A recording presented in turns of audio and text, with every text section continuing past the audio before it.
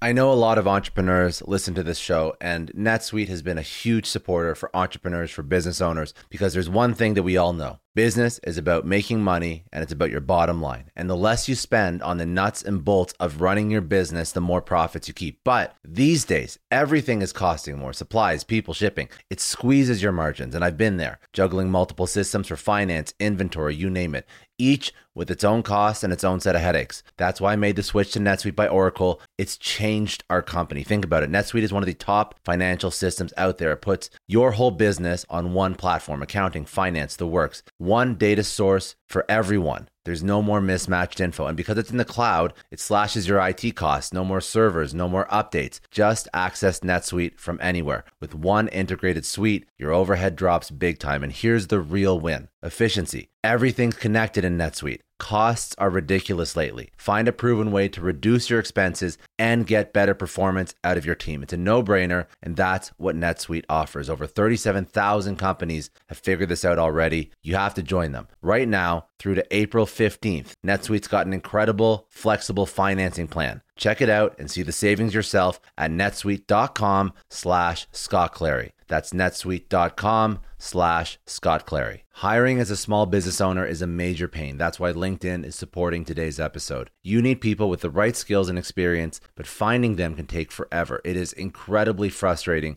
to keep seeing candidates who just aren't a good fit, and that's why LinkedIn Jobs has been a game changer. Let me tell you a little story. We needed to hire a graphic designer, somebody with specific tech and software knowledge and the ability to truly understand our brand. And I started with all the usual job boards, and it's the same old story. Tons of irrelevant applications. No one's really matching my needs. I tried LinkedIn Jobs, and the quality of candidates was just on another level. People with impressive portfolios, relevant expertise. I finally felt like I was interviewing the right people. That's truly the power of LinkedIn's massive professional network. You're tapping into this huge pool of talent you simply wouldn't find on other sites. It's about finding those niche candidates you actually need. And with the right people in front of you, hiring becomes a breeze. Did you know that 86% of small businesses find a qualified candidate on LinkedIn Jobs within 24 hours? That is how well their system works. Honestly, do yourself a favor and try LinkedIn Jobs next time you're hiring. You can post your job for free at linkedin.com/excellence. That's linkedin.com/excellence. Terms and conditions apply, but it's definitely worth trying out. I don't know about you, but the idea of being harassed, scammed, or even worse, all because somebody found my personal information online, that's terrifying. Our political opinions, our addresses, even stuff about our families, it's out there for anyone to grab. And did you know that data brokers are allowed to sell information on over 98% of Americans? It's scary stuff. That's why I've partnered with Delete Me. I personally use Delete Me. They're a big friend of the podcast because I put myself out there online. So safety is a huge concern. It's really scary how easy it is to find someone's details and information, but Delete Me creates a layer of protection that we all need. You tell Delete Me what you want gone, and they make it disappear from those sketchy data broker sites. And Delete Me doesn't stop. They constantly monitor the web to keep your information off those lists. It's like having a privacy watchdog that never sleeps. You need to take control of your data and keep your private life private by signing up for Delete Me. They're giving a special discount for all Success Story podcast listeners. Get 20% off your Delete Me plan when you go to joindeleteme.com/success and use promo code success at checkout. The only way to get 20% off is to go to joindeleteme.com/success and enter code success at checkout. joindeleteme.com/success. Hey everyone, I just want to take a second and thank the sponsor of today's episode, Heaven Hill Bottled and Bond Bourbon. Now, I don't have a lot of liquor sponsors on this show. Heaven Hill Bottled and Bond is actually one of my favorites. I've drank it for a few years now, and this is why we actually decided to work together. Heaven Hill Distillery, family owned since 1935, is a great entrepreneur story too. So there's 5 brothers. They filled their first whiskey barrels back in 1935, and their legacy still lives on today. Heaven Hill Bottled and Bond is aged over 7 years. That's 3 more than required by the Bottled and Bond Act of 1897. This means the best quality, the best purity, and the best consistency. This is not just average bourbon. It's the winner of the double gold medals at multiple 2023 World Spirits competitions, and they've won the very prestigious Triple Still Award. It's a very big deal in the liquor and bourbon world. Heaven Hill Bottled in Bond boasts an exceptionally smooth oak flavor, while its aroma offers a sweet blend of caramel and smooth vanilla. If you love bourbon, you need to try Heaven Hill Bottled in Bond.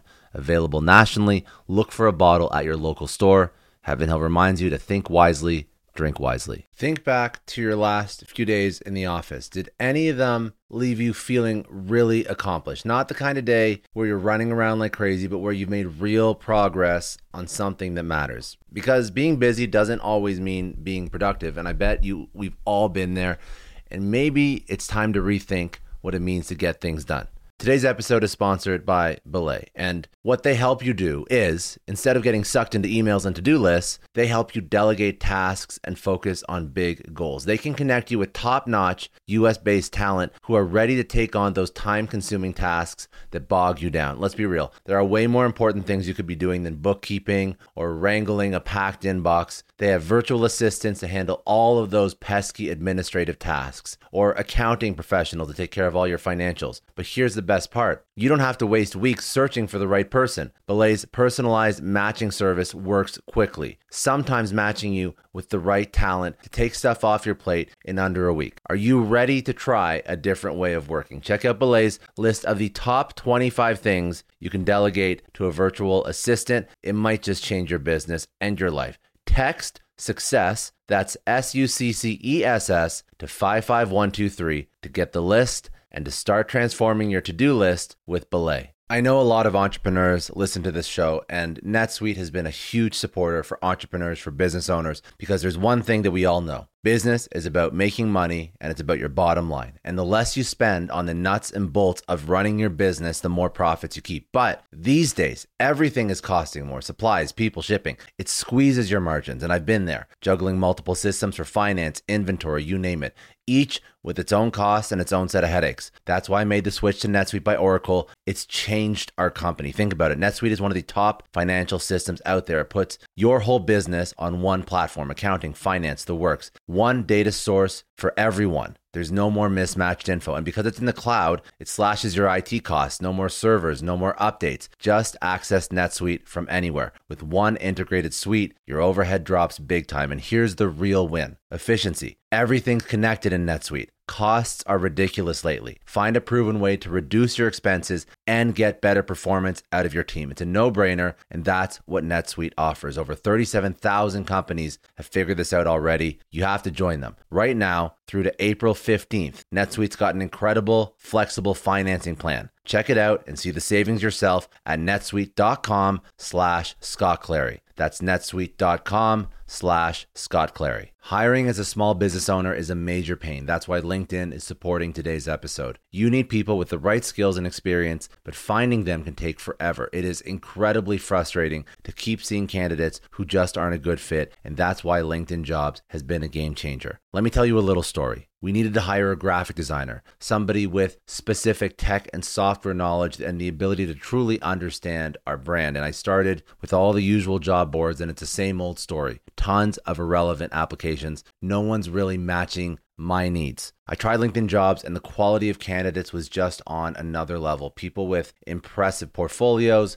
relevant expertise. I finally felt like I was interviewing the right people. That's truly the power of LinkedIn's massive professional network. You're tapping into this huge pool of talent you simply wouldn't find on other sites. It's about finding those niche candidates you actually need. And with the right people in front of you, hiring becomes a breeze. Did you know that 86% of small businesses find a qualified candidate on LinkedIn Jobs within 24 hours? That is how well their system works. Honestly, do yourself a favor and try LinkedIn Jobs next time you're hiring. You can post your job for free at linkedin.com/excellence. That's linkedin.com/excellence. Terms and conditions apply, but it's definitely worth trying out. I don't know about you, but the idea of being harassed, scammed, or even worse, all because somebody found my personal information online, that's terrifying. Our political opinions, our addresses, even stuff about our families, it's out there for anyone to grab. And did you know that data brokers are allowed to sell information on over 98% of Americans? It's scary stuff. That's why I've partnered with Delete Me. I personally use Delete Me. They're a big friend of the podcast because I put myself out there online. So safety is a huge concern. It's really scary how easy it is to find someone's details and information, but Delete Me creates a layer of protection that we all need. You tell Delete Me what you want gone, and they make it disappear from those sketchy data broker sites. And Delete Me doesn't stop. They constantly monitor the web to keep your information off those lists. It's like having a privacy watchdog that never sleeps. You need to take control of your data and keep your private life private by signing up for Delete Me. They're giving a special discount for all Success Story podcast listeners. Get 20% off your Delete Me plan when you go to joindeleteme.com/success and use promo code success at checkout. The only way to get 20% off is to go to joindeleteme.com/success and enter code success at checkout. joindeleteme.com/success. Hey everyone, I just want to take a second and thank the sponsor of today's episode, Heaven Hill Bottled and Bond Bourbon. Now, I don't have a lot of liquor sponsors on this show. Heaven Hill Bottled and Bond is actually one of my favorites. I've drank it for a few years now, and this is why we actually decided to work together. Heaven Hill Distillery, family owned since 1935, is a great entrepreneur story too. So there's 5 brothers. They filled their first whiskey barrels back in 1935, and their legacy still lives on today. Heaven Hill Bottled and Bond is aged over 7 years. That's 3 more than required by the Bottled and Bond Act of 1897. This means the best quality, the best purity, and the best consistency. This is not just average bourbon. It's the winner of the double gold medals at multiple 2023 World Spirits competitions, and they've won the very prestigious Triple Still Award. It's a very big deal in the liquor and bourbon world. Heaven Hill Bottled and Bond boasts an exceptionally smooth oak flavor, while its aroma offers a sweet blend of caramel and smooth vanilla. If you love bourbon, you need to try Heaven Hill Bottled and Bond. Available nationally, look for a bottle at your local store. Heaven Hill reminds you to think wisely, drink wisely. Think back to your last few days in the office. Did any of them leave you feeling really accomplished? Not the kind of day where you're running around like crazy, but where you've made real progress on something that matters. Because being busy doesn't always mean being productive, and I bet we've all been there.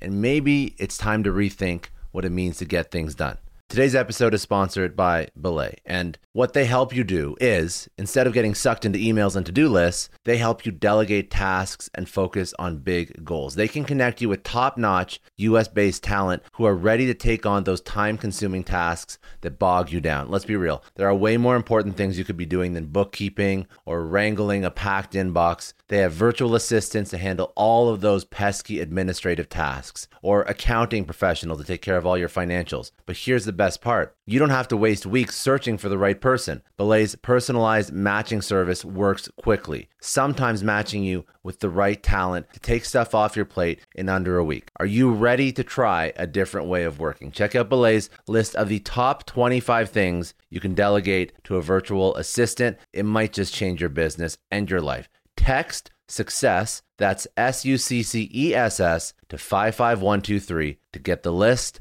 and to start transforming your to-do list with Belay.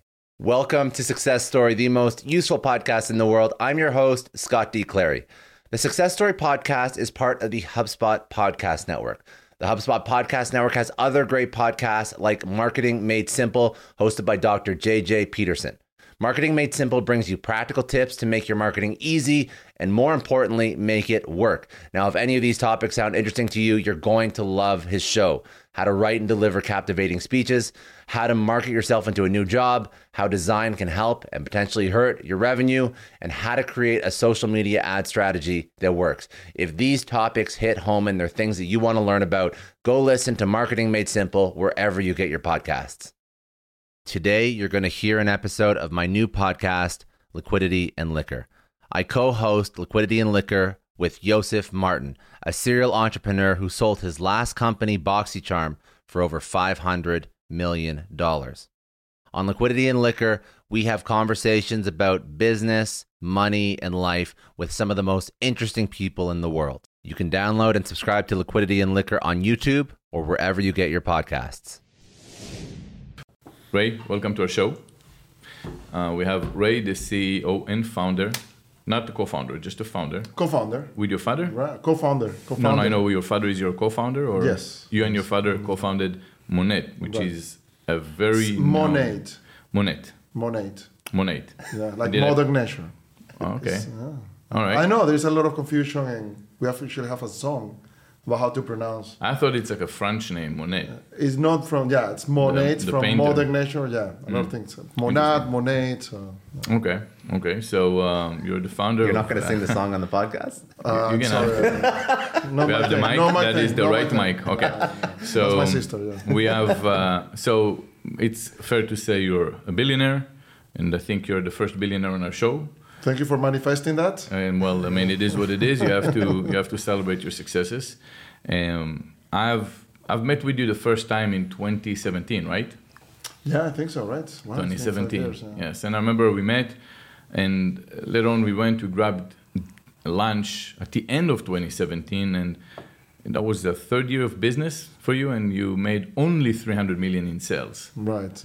Yes. Disappointed about that. Yes, we're going to have to ask you a lot of questions how one comes to a point that does that on a third year of business, making profit, doesn't raise, I guess, and how you came about doing that, what's important, I guess, now when you're at that height compared to how it was before.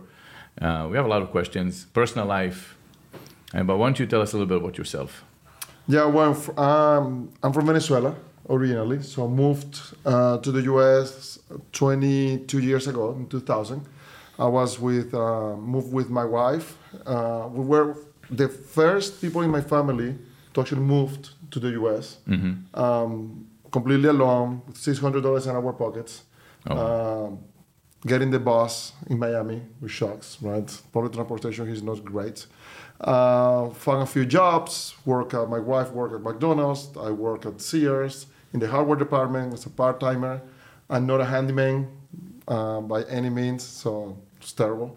But did a lot of things. Pick up people at the airport to take them to Calle 20 to get the wholesale shopping. Anything. Calle 20 is a place where all the wholesalers are, at least it used to be. You know this place. So Calle 20 is, for anyone that's not from Miami, or even if you're in Miami and you don't know, that's the place where you find all the wholesalers. If you want to open a business, people would fly down from Latin America mostly, and they would know. A lot of Latinos would know about that. So that's a known street for that. Right. So I would go there, drive people around for $100 a day.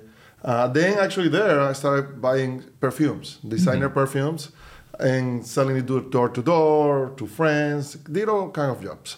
And that's how we started our life here in America. Wow. If anyone has any doubt that you don't need to start with money, here it is, a life example where it's kind of like I heard this good analogy in a podcast where you say, listen, when you play poker, you can have a good hand and still lose. You can have a bad hand and still win. The good players, it's not about what hand they have, it's how they play. So it doesn't matter where you came from life. Actually, I think you can always make it. Because I talk about this a lot. I think if you have more resources, you're going to be less efficient because you will waste so much. When you don't have resources, you just have to be smart about how you invest and spend those few dollars that you have, especially at the beginning of a company, right? Absolutely. And also because, so you come here, you don't have anything, you're trying to make ends meet. Do you think the, like you said, the hard work and the need to support your family, do you think that gave you the edge? Almost like an immigrant edge? Right. Well, I think it's like you have no option, right? I remember when I moved here, my dad, who is my partner and is an amazing entrepreneur, has always been, but he was one of the first that told me, don't go. Right? You're going to end up serving tables, watching cards. What's the point? I was middle class in Venezuela. I wasn't bad. I was super young. But I always said, no, there have to be better things to do, right? There have to be something better in life. But then when you move here as an immigrant, I think there is no plan B, right? This is the plan A that you have. And when you don't have a plan B, you have to make it work. Yes. And that's the thing that you have, when people have something to fall on, I feel that they don't go all in. Because you always, in your mind, you always have, but I have a plan B. And your mind will always try to protect you, right? Your mind will always tell you the things and the reasons why you won't be able to make it. So that's, I think, what sometimes immigrants just give that extra mile. It was the statistic I heard that I think 89% of all entrepreneurs started from the bottom. and the other 11% had something to show for. So that's a different motivation reason. Sometimes you feel you've sat down, and I know a few that came from money and made much more money. Yeah. But it's not as much. First, you don't have too many people with money. That's a first thing. Let's be fair about that. But then the ones that do find a reason, it's just you like to build stuff. It's not because you're comfortable and they like to try something new. And if you sit down at a table and everyone's kind of like contractors buying, selling buildings, and on the dinner table, you hear all the men as a kid talking about buildings. It sounds easy for you, and you don't put barriers, mental barriers. But that's why, because you were raised in this mindset, right? Like you're raised in an entrepreneurial mindset. Right. So, I mean, for me, I had to break out of that because my family all had stable government jobs. They all had the 9 to 5, and that's safe, and that's not a high risk lifestyle. So I had to break out of that versus somebody who's grown up with it all the time. And then you grow up and you're like, okay, my whole family, we all build things. All my friends build things. How many people do you know that actually came from money and made more money than their parents? None. Okay, I know one. I don't know I only any. know one person. I don't know many. I know a lot of people, but I only know one that had that story. I'm trying to think now. I don't think I know any that came from money and made more money than their parents. If anything, they lost money. Oh, that's the majority, right? And that's the idea. When you look at poker, you can have great hand and lose it all. You can have bad hand and still win. And it's like in life where you see rich kids losing all the parents' money, and then you see poor kids making all the money to their kids that would eventually lose a lot of that money. I guess you could say Elon Musk. Well, I don't know him personally. I know. I don't know. I mean, I was busy. He keeps calling me, bugging me. I just stop. But yeah, that's where you say anyone can make it. But that's a perfect story how you came in, cleaning tables, and now let's talk about how do you get into it? Well, then after that, so I was lucky. Both my parents were very entrepreneurial, right? Or are very entrepreneurial. So they come from very, very, very poor means, and they did direct sales. They did Tupperware, right? Tupperware parties. And that's how they got out of poverty to middle class, gave me a middle class too. So when I moved here in 2000, a year, 2 years later, my father called me, and he had retired from Tupperware and had split with my mom, retired from Tupperware, and completely went bankrupt. So he lost all his money because he started doing things that he didn't know about. Restaurants, construction, and lost all his money. So when I moved to the United States, he was broke, I was broke, and he called me, Ray, why don't we open our own direct sales company? I know direct sales, you're there, maybe you can come up with something that we can sell and market. And it's like that. You're broke, I'm broke. How do we do this? Like, no, I think some of our relatives want to invest with us and with that idea that we have, with this idea that we have. So initially we raised something like $80,000. We took that $80,000 from 2002 until 2010, and we make it in a $200 million company without outside financing. So I was shipping products. I was making products here in the United States and shipping it to Latin America, especially, mainly Venezuela, and distributed there through direct sales. Interesting. And that was originally Monet? No, that was a company before. That was called Liu Ding. It was called Illusions initially, and then we expanded to other countries because of trademark, as my Illusions was taken. We changed it to Liu Ding, and that was the company that we had to shut down in 2012 because the mess that happened in Venezuela with the government and currency. So primarily you were selling in Venezuela. What's our lion's share of the business was? $200 million selling into Venezuela direct sale. We're the biggest direct sales company there. Yeah, it was crazy. Interesting. We're shipping containers with products from here, and we're doing a lot of promotions like appliances and toasters and TVs. And we're shipping it from Asia.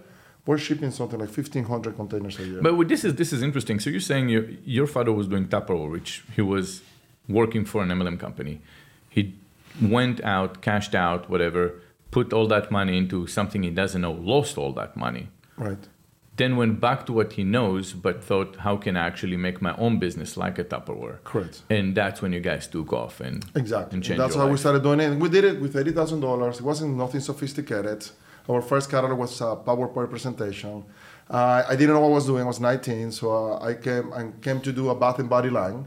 And the first, You're already married at the age of 19? I married at the age of 19, yeah. No, we've been Interesting. Wow. Congratulations. That's Thank you, amazing. Thank you. Actually, 18. Beautiful. Yeah, I've been dating Carolina since I was 16 years old. So. Nice. Yeah. So so we did this business, and initially I remember we started doing the products, loading my first container myself. I have the pictures actually posted in my Instagram the other day. The first products was body lotions and body mist. The first shipment, 20% of it got lost because it was leaking on the container. Yeah. The labels were wrinkling, but you know what? You need those errors in the beginning. It's never perfect. Yes. And I think that's another, if we want to talk about advice, I always tell people, never wait for the perfect moment because it's never going to happen. Right? Can I understand something too? Because I want to define some things just for the audience. So direct sales, network marketing, MLM. What's define these, and are they the same? Are they different? It's kind of the same, right? I would say everything will fall into the direct sales umbrella. And it's a great question. Because even I ask myself, sometimes we are defined by network marketing, but we did direct sales. When we did our first company, in our mind, we were not in network marketing. We're in direct sales. Normally, direct sales is more like I go to a party, maybe have one person under me, helping me or doing a team, and that's it. Network marketing, you have different levels, right? So it's a little bit deeper. And actually, for me, network marketing was like the dark side. Like I'll never be one of those network marketing companies, but was in direct sales. But in reality, everything is direct sales, right? What is the difference between a pyramid scheme that I'll say in a negative term versus today's legal multi-level marketing known as MLM? Yeah, it's very clearly defined by the FTC. Okay. So the FTC clearly says the difference between a pyramid scheme and an actual legal network marketing company is that you have to have an actual product, right? A tangible product to sell. So what happened in the 90s, for example, is that a lot of these companies are still existing, big companies, could make a lot of money selling video cassettes with training. And that's not really a product, right? That's not really a consumable product. And the FTC made it illegal. So you cannot be selling training, right? Or selling an audio. That's not a product. You have to be selling something that people is going to use. But there still have been MLM companies that have a product that still get into trouble because I feel like they don't push the product enough. Right. And I think, is there like an FTC definition of how much revenue can come from one versus another? It's not clear, and that's the issue with the FTC sometimes, that they want to put all these rules, but they don't black and white tell you what. Now, there is some background on what happened with Herbalife, and I think what they told them, the ruling was with Herbalife, you have to have over 60% of your revenue coming from customers. But there was a ruling that they made on Herbalife, and it's like a guideline. So let me just, so the audience will understand. Yeah, you're basically selling you're selling people a business. They sell other people your product. So if I come to work for an MLM company like Monet or Herbalife, I go out, I pay $1,000 or so, I get a bunch of those products, and now my job is to go and sell it. And if anybody ever wants to buy those products, they have to go through a guy like me to buy them. So you sell me a business, I sell your product. Is that correct? Is that a fair? And then they say, well... Not necessarily, because you might come to Monet, and many of our market partners come and say, in fact, we have a new program that... So you can go and buy directly from Monet? Not a customer. A customer have to buy through an independent market partner. Okay, so that was my idea. So you cannot just go and buy it from the company. There are no stores or online websites. Correct. You have to buy from a person that has their code, that you go on a website and you buy through their code, or you buy from the person directly. Which is the same principle of an affiliate program, right? You have to buy through an affiliate. Yes, but a company doesn't have to sell their products through affiliates on an MLM. It must be distributed through your market partners, correct? Okay. But so 60% would mean 60% of the revenue that you made would come from selling the actual replenishment product for them versus selling the business to people. They're selling the actual package for the first timers. Exactly. And okay. Well, no, even better. Okay. Right? Or even most of the revenue of a company, for example, in my case, in the case of Monet, over 70% of my revenue comes from shipment that I do directly to a customer that has nothing to do with the opportunity. And I'll tell you why we do this and how we do it. In the past, right before technology, and still many companies do it this way, I would sell the product to the distributor, and I would expect the distributor to resell that product to a customer. I had no control, right? Now with technology, what we did differently is that if you come into Monade and you enroll as a market partner, I'll give you a website. It's called a replicated website, right? So you get your website with your name on the URL and everything, whatever you want to put, along with mymonade.com. And you go in and tell Scott, buy my product. Scott will buy from your website through the shopping cart and everything on your website. The company will ship the product to Scott. You don't even touch the product. It's different. It's a big difference because now I know for a fact that the product is going to an end consumer. In the past, I would give you all the inventory, and what would happen is that maybe you wouldn't sell it and end up with your garage full of products. Yeah. Right? So that's the difference. We ship directly to the customer, so we know the sales, that you know the sales exactly go what to an end, happened. and in 70% of my So know my what? revenue. Most people don't hold the product in their garage. Most people just go and tell you, send it over, and then, but they still have to give you an amount deposit for product that you just get to hold in your facility, right? Not at when all. they subscribe. No. Not at all. Okay, so you just sign up and you don't have to invest any money. You invest. Most people invest $200. Interesting. Right? So when you come to enroll, which you mentioned $1,000, Yeah. still companies doing that. We don't do that. We don't tell a new market partner buy $1,000. I don't want you to front load a bunch of products. You believe in your product, and you said I we can. encourage yes. you to buy. There is a bigger package that we call it product pack. I think it's now $500. And we encourage you to maybe try the whole line, $500. But you know what?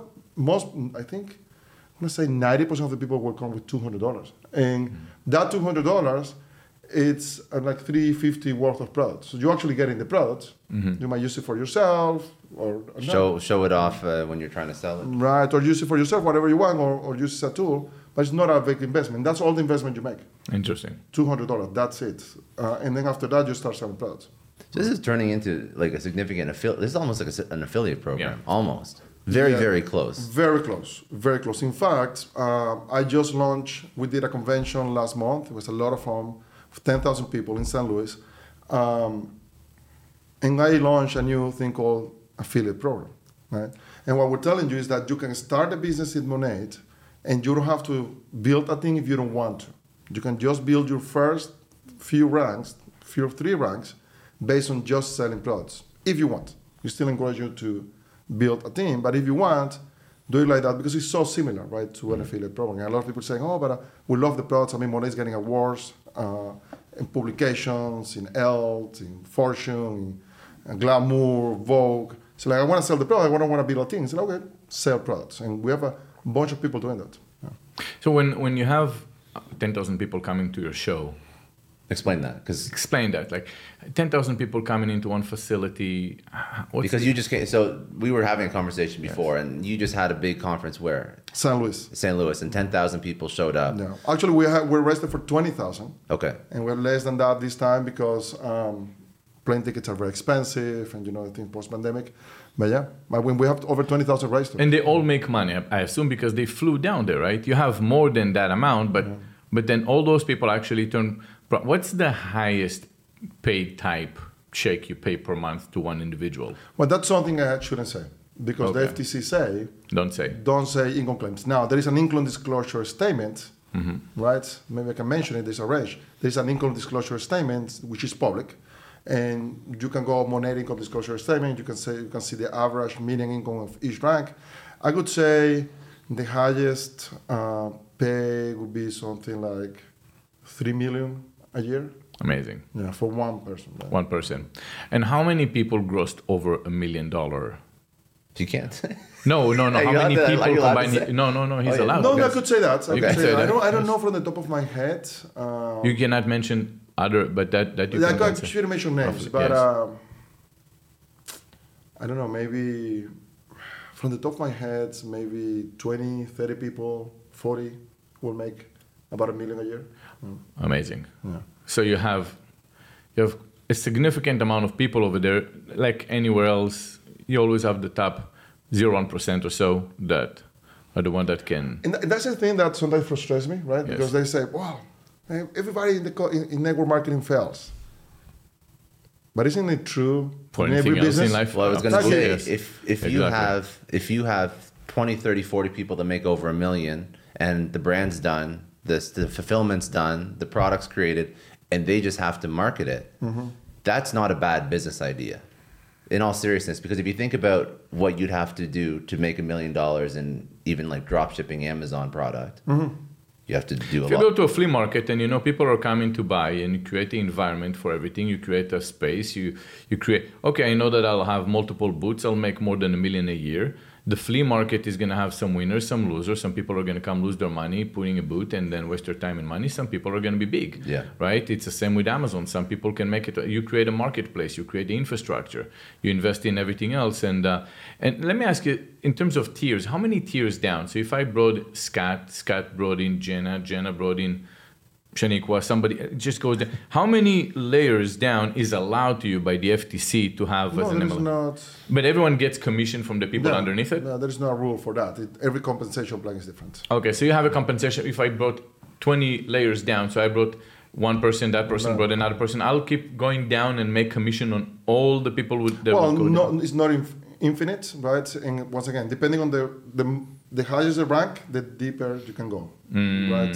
So normally it's like 5, 6 levels, depending on the rank. So eventually it's less about how much you sell, it's about how much you solicit people to enter the program. It's both, right? Once again, there are people making thousands of dollars a month just by retail commissions, right? And there is people making tens of thousands by building a team, right? So it depends. It depends. Interesting. But I was going to say about the failing, because this annoys me a lot. It's like most people fail. Yeah, but if you just Google SBA, what is it, Small Business Association? Yeah. Right? Isn't like 95% of It companies will fail after 5 years Yeah. or something like that? So what's the difference, right? The difference is that here you only have to invest $200. $200. Yes, you don't and have your to open a time and your store, talent. yeah. What's the word that could happen, right? And they say, oh, but you're scheming people for $200. No, because the median average income from my first rank is something like $1,600 a year. So you're making something, and most people will make this as a side hustle, side job. The gig economy, right? Yeah. I don't know if you heard, but the gig economy is growing. Everyone want to make Amazon or Uber, Uber Eats, the gig economy. So what a lot of people want is an extra $500, $300, and need is $200, $300, $500, and that's what most people do, and they do this as a part-time job. So tell us a little bit, talking about people, kind of like blaming you guys for MLM has a whole cult organization almost against anyone that has MLM. It seems like they don't even try the product, they don't know much, but they're already going to come with, it's MLM, okay, let's go and fry them. I didn't dive too much into it, but I've read so much. Tell us your experience with that. Yeah. When we started we call them the haters, right? Because that's all they do, right? They wake up every day to do a beautiful setup like this to hate on companies. It's like, because it blows my mind, right? They do their homework, man. They know every detail. It's like you wake up in the morning just to spread negativity, to try to bring some people down. But they'll say, no, I mean, listen, we see people getting scammed and so on. They probably, I'm sure there's a lot of people that just want to go and get the views to get a big account, I assume. That's mostly what happened. Okay. Yeah. In my opinion. So you guys had something back in the day, but you went through this and it kind of like died.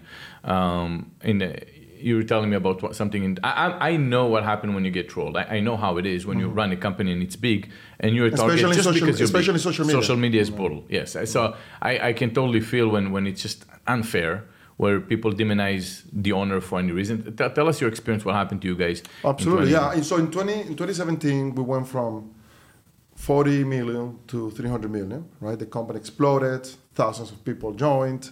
We're everywhere, right? And we started the company based on doing a lot of Facebook back then, right? A lot of Facebook. Then we moved into Instagram in 2017 and started getting these trolls, right?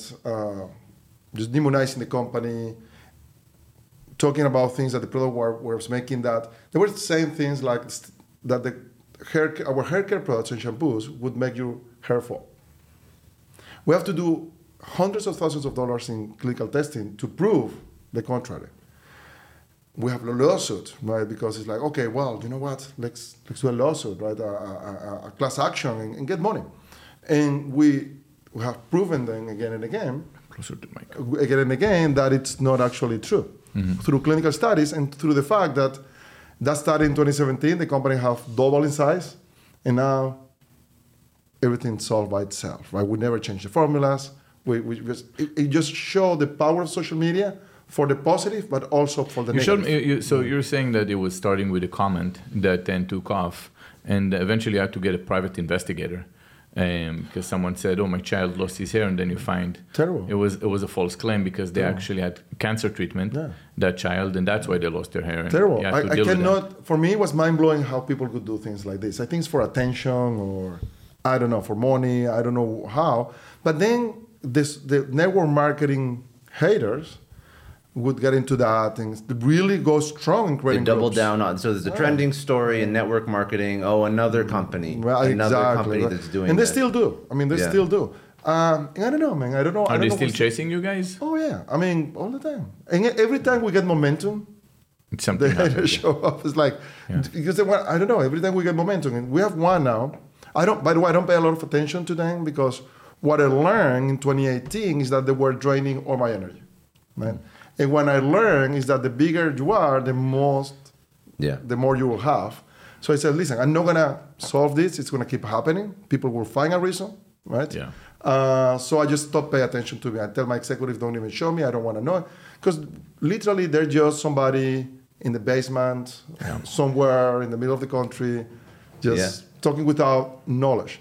Yeah. And it was interesting that there was one recently that all this video and this on analysis and show all these numbers, and she misread all these numbers. Terrible.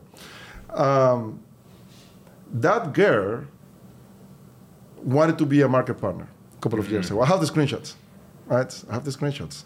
If she's seen for the first time, I have never said this. I have the screenshot. She wanted to be a market partner. Then she tried another company, failed in that company, and now it's her life mission to badmouth network marketing companies. So you went, you failed, and now you badmouth the companies, and that's all you do all day long. So for me, there is no point really. I mean, they're there, but I don't really pay attention to that. But I know it's they demonize the industry, right? And it's very unfair. Sometimes it's true, but it's very unfair. I was going to ask, do people go after you personally? Do you No. have issues on your Instagram? No, I really don't. I mean, I think they know that I'm not trying to hurt anyone. I really don't get in a fight with them. I really don't care. All I want to do is what I do, and I know I'm doing well. So, and I'm doing good. So I don't really. So who's your biggest competitor right now? I don't think about competitors. To be honest, I have never have. I just don't know anyone else in the hair industry on the MLM. No, side. we were the But first. do you compete with like the regular? Yes. Regular. I say regular, like direct to consumer or regular. the hair care B2B, industry, yeah. right? I do see and watch, and the team watch the trends of the hair industry, right? What's out there, what's new. But I don't really see, because network marketing is a channel, social selling is a channel, right? It's a $130 billion channel. It's $40 billion in the US. We're the only one really focusing on hair, right? We're the first one, still the only one in this channel. Right? We're the number one hair care brand in the world now. By Really? revenue, yep. In size. In size, yeah, The number one in the world. in the world. Yeah. Wow. What are some other big like name some other big ones that would be Metrics, comparing, competing in your category? Aveda is big. I would say Kerastase. Olaplex is doing good. But very different approaches of what we do. Right? They're not vegan. They are not natural based. But they're doing good in terms of revenue. There's a Chinese one. I don't remember the name, but they're not here in the US. They're really big in Asia. But I was just curious because you said you're bigger than all those other companies. Now, I want to talk about how we keep saying MLM, network marketing, direct sale, whatever, how that type of company grows as quick as it did. So why do you think, in your opinion, your company, I can't remember the numbers you just mentioned. Yeah, for how did we grow? Yeah, how did you grow? Because you went from, what was the number you mentioned? You Yeah, went from 40 to 300. That's insane. And we went all the way to 800. in how many years? We were all the way to 800 in 6 years. So that's not normal for most No, businesses. it's not normal for network marketing either, right? Yeah. We're number 20, which is about number 20, depending on the year, number 20 in the industry, in the network marketing industry. We were set by the WWD, top 50 beauty brands in the world. So it's not normal in the industry or in the beauty industry or in the network marketing industry. In fact, they say that when you join and when you start a company, if you do well, you'll have 500 distributors year one. We had 500 distributors month one. Man. Actually, when we launched. Month one, yes. So how? Well, I think we came up with a great marketing strategy, right? We came up with a great story of hair. I think it was the right time when we did it in 2014. The premium hair care industry was growing, right? We were the first ones to come up with a skimification of the scalp. Mm-hmm. Nobody was talking about that. Nobody was talking about the fact that your hair ages. It was an interesting conversation that people say, oh, I want to try this. Natural-based products that work. That's my mantra, right? I want to make natural-based products that actually work. Not only organic products that don't do much. What is the price of one shampoo? But depending on if you buy as a VIP customer, which are our preferred customers, about $38. Okay, $38. It's a fair price, actually. I mean, but back then when I started, a lot of people told me nobody's gonna pay so much. Nobody would pay more than $10. But if you really show clinicals and real results, people's willing to pay. So do you have claims on the product? Yeah. Okay. And also, why hair? Well, you know what? It's kind of a coincidence and kind of a study I did, scientific studies that I did going to grocery stores and CVS and Ulta and Sephora. Back then, we ended up, when we started our first company, we shut the company in 2012, right? So it's like zero. Have to let go everyone. Started getting with 6 employees. The Venezuelan direct sales. I had kind of my headquarters here in Miami already because we operate in Mexico, Ecuador, Colombia. It was smaller markets for us. But when it shut down Venezuela, it was the biggest market. We started from zero again. And it's like, what do we do, right? What do we do? And then we ended up acquiring the private label manufacturer that was doing my products, right? Because we're the main customers. It's like we don't want you to go under when we shut down, and there's so much potential, formulations. There's a nice lab. I don't want you to go under. We ended up acquiring. So we ended up acquiring them. So when we ended up acquiring, they said, "What do we do?" I went to the lab. It's like, what is the best things that we do here? What's the expertise that we have here in this lab?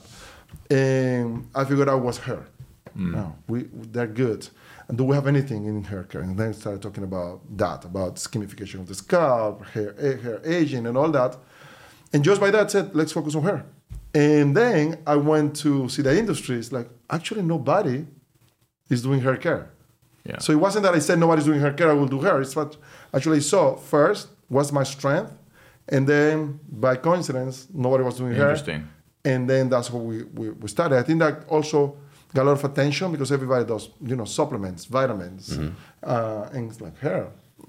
So I think it was interesting. So it wasn't competitive, but it was in a business that just had the vacuum. No one was selling in MLM any hair. And that was making a lot of sense, right? And you had already expertise, so you were able to hit the ground running. Right. So we did that, and we started the company. Back then, I think you'll appreciate this, I had no distributors. So in the United States, so we want to focus now on the United States as a market. I was living here, but it wasn't my market. I want to focus on the United States as the main market. And I would have no distributors. So the husband of a friend said, you should do a pay-per-click campaign. Do you remember those? Like, what's that? Right? And she said, yeah, you can do a pay-per-click campaign, targeted campaign. We started with $5,000 campaign. And that $5,000 brought me my first few distributors. And actually, some of those few distributors are still with the company. Interesting. Wow. All the retention is good. It's kind of funny when you said, look, I already had something over here. I had to make it do. When I said, I know one guy that came from Anya and did bigger than his parents, that's a funny story. They were in warehouses.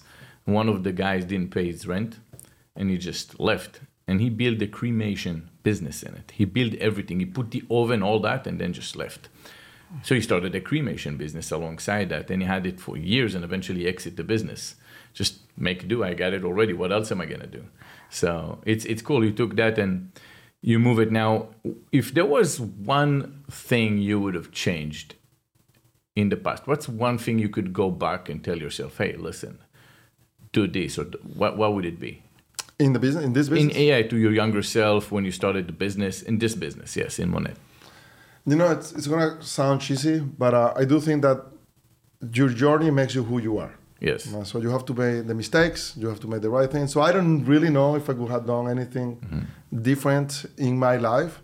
One thing that have helped me is I've always have sense of urgency.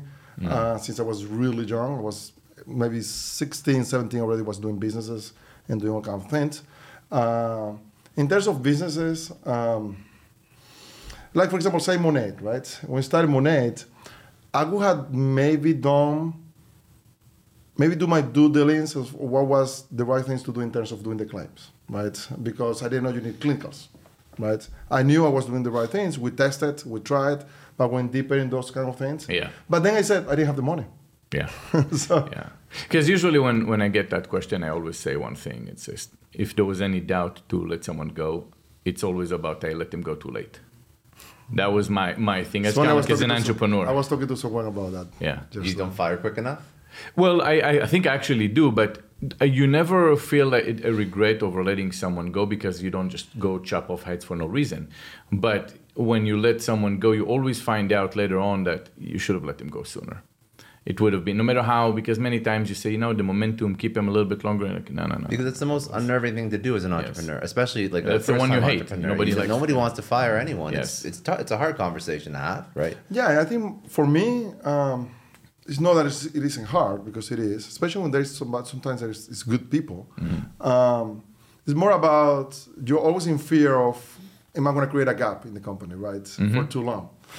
What happened? Who's going to do this? How many times did you feel like you fired a person and you should have kept them longer? If you even Never. had that. Never. And that's a great question. I have a conversation I was having with my brother, he's my chief of staff. And I was talking about someone, and I told him, Javi, 100% of the time that we have this conversation, 100% of the time we'll eventually say, why didn't we do this before? The uncomfort of letting that position being eliminated until you find another person doesn't outweigh the fact that person wasn't the right person, and you only find the holes after they leave because they're very good at covering them. And then you said, oh, damn, it should have been sooner. Right, and absolutely. It's every time you go back to yourself and you said, next time it wouldn't happen, and then it happened again because, you know what, you already know the person, you feel bad. It's like, it's funny you bring this up, because now that you're talking, I made that mistakes many. And you're repeating, right? It's just human nature, times. Yes. And I keep doing the mistake. I keep making that mistake all the time. And so what I've done is that I create like a mental checklist. Yes. Right? So number one that you want, and you will hear this from every big guy that's running bigger companies, is culture. Right? Number one thing. And you know it. Like, you know that this person is in the right culture, is never going to work. Yeah. And sometimes we want to convince ourselves because they are capable and they have the background and they have the technical skills and they don't have the culture, and just like, no, we'll make it work. It will never work. Never work. It will never work. And then sometimes, sadly, they have the culture, but they don't have the skills. Yes. And then it's like, okay, I'm going to try, right? But sometimes you can't, depending on the position. If it's a very senior position, there's no way to make it work. And also, if you let a B player or C player in the team, it's really going to alienate those A players, right? Because it's going to bring everybody down. Because, so this is the standard. You kind of setting the bar. You want to keep the bar high, right? And that's how you win. Yeah, one of the worst parts is to keep a B player in a managerial position, because A's hire A's, B's hire C's, because B's sees A's and B's as a threat. And before you know it, you get yourself a group of C's being managed by a B that kills anyone that has a chance, and eventually you keep them longer, and they're masters of disguise. They know how to keep like showing what you need to see and expect what you don't inspect, and they keep you outside of the loop and for purpose. And the other thing I have in my checklist is passion, right? So there is this person I was talking about just this week. It's like, I just don't feel that person has the passion, right? So even though we're a big company, I want to have the passion. I have the passion. I want the people around me to have the passion of a startup. Right? When you're a startup, you have the passion. You want to make everything better. You want to make everything quick. And then comes those with bureaucracy. Yes. But it takes time. You have to be patient, right? Yeah. I just doing my job, but I can see in your eyes that you don't have the passion for a specific thing that you're doing. So if you don't have the passion, I don't want. What you are on my the team. ways to find them before they start? How can you?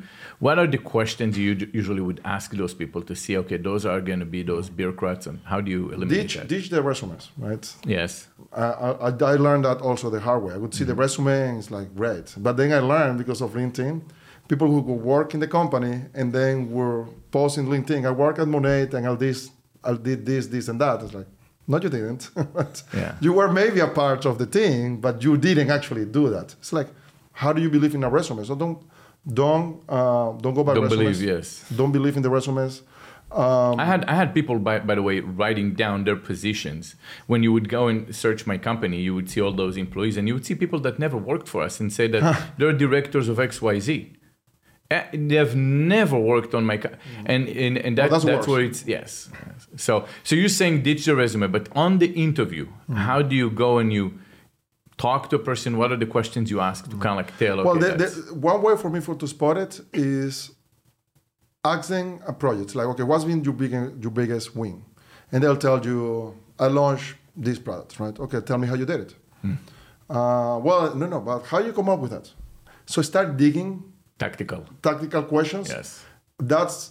Listen, I get sometimes people filter by human resources, department heads, and then they come to me. And in 20 minutes, you find out. What, yes. Why what do you say? You didn't notice that this person, they don't actually know what they're talking about. Because if you ask me about my business, yes, you know all the details. I mean, how long do I have? Right? Yeah. Ask me about how to make a product, or ask me anything about my business. I'll just tell you how much you want to know. Because you'll tell me, I can be here all day, all night. And then you ask people, it's like, I do product development. Okay, tell me, what's the process? Tell me what's the harder things about them. Tell me what are the hurdles. And they'll tell you one thing. These are all you have to say. You either have no passion or you really don't know the technical questions, the technical details. Then you find that there's just a manager that doesn't touch the details. Right. Yeah. Well, that's another issue too. When somebody assumes all the responsibility and hasn't done the work, right? So they say they've done this, but it was really a team. I see all the time. I'm hiring a mid-management position. It's like, I increased sales 600%. And I tell them, it's like, you didn't. So tell me how you were part of a team that maybe did something, and what part did you play on that team. So I think digging down, that's my number one thing. Which is, by the way, that's still valid. If the person built a team that accomplishes a thing, but don't say I. Don't say I. Say I built. Sometimes you're part of a team. There is someone above you that build multiple teams, and that's true, they take credits. I mean, it's a very. Well, no, you take credit for your role as an operator, or if you have direct reports, that's what you can say that you built. Yeah. And to be great, you have to be into the weeds, right? Yes. So that's the number one thing, right? So you have to be into the weeds. So if I'm hiring you to do events, I will ask you, what is your benchmark? What are the companies that do the best events, right? If I'm hiring you for products, and I'm talking about skincare, so tell me what the skincare brands are killing it right now. Which ones are those? If I'm asking you about direct sales, so what do you think are the direct sales companies that are winning and why? And most of the times they won't tell me. Right? Yeah. So you really don't know the industry. Now, ever happened that you did all that tactical questions to see that he came from the bottom, grew to the top, and you say, you know what, the guy is tactical, sounds like he knows what they're doing, or she, and then they come in and then they're not. What are the indication for you, like when you say, okay, it's not going to work? Like how long usually it takes you, and then what are the... Yeah, it's hard because sometimes you have to give them the chance. Yes. Of 3-6 months, and I mean in my company they go like that because we're really fast, dynamic. Yeah. Let me think. How do I? Did it ever happen though that a tactical person that was in a managerial position but very good in tactics wasn't the right one, or they're usually performing? No. I mean there was one case years ago. I think it was before Monate in my other company. That I hired a CFO and he lasted one morning. True story, right? One morning, yeah. How do you last one morning? Well, we went to the conference room. Sexual harassment. Hopefully not. I don't know. Well, that was fast. Yeah.